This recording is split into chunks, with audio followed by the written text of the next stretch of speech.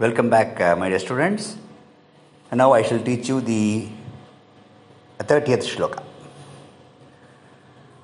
Gandivam sramsate hastat tvakchaiva paridahyate nacha shaknomyavasthatum brahmativa cha me manaha. I repeat. Gandivam sramsate hastat tvakchaiva paridahyate nacha shaknomyavasthatum brahmativa cha me manaha. So this is the 30th shloka. And in this shloka, Arjuna continues. He tells Krishna, I don't want to fight. That is a suggestion he is giving by saying so. Gandivam sramsate hastat. So how to read the first line? Gandivam sramsate hastat. You have to stop there. Then tvakchaiva paridahyate. Tvakchaiva paridahyate. That's how you should read the first line. So Arjuna says, Gandivam sramsate. Gandiva is the name of the beautiful bow of Arjuna, a mammoth bow, a massive bow used by Arjuna. And this bow was gifted to Arjuna by none other than Agni Bhagavan. Agni gives it away to Arjuna. So that Gandiva really is an asset to Arjuna's prowess.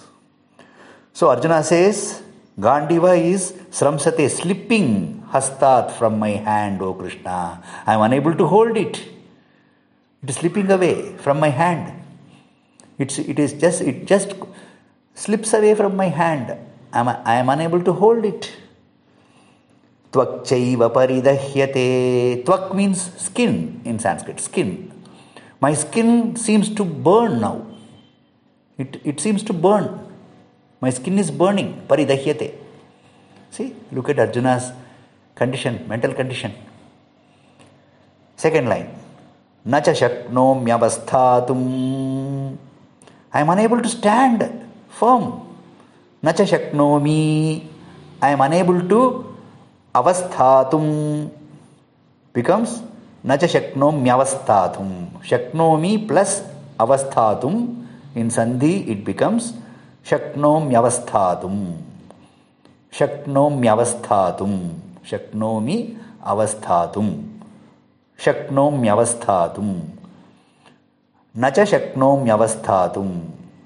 I am unable to stand. Avasthatum means to stand firmly. Brahmativa cha me manaha. And how is my mind, O Krishna? Me manaha, my mind, brahmativa, it appears as if it is roaming. It is whirling. WHIRLING. Whirling. It is just rotating my mind. It's not standing still. This is the 30th shloka. So he says, Gandiva slips from my hand. My skin is burning. I am unable to stand. And my mind appears as if it is whirling or rotating or roaming. Thank you, my dear students.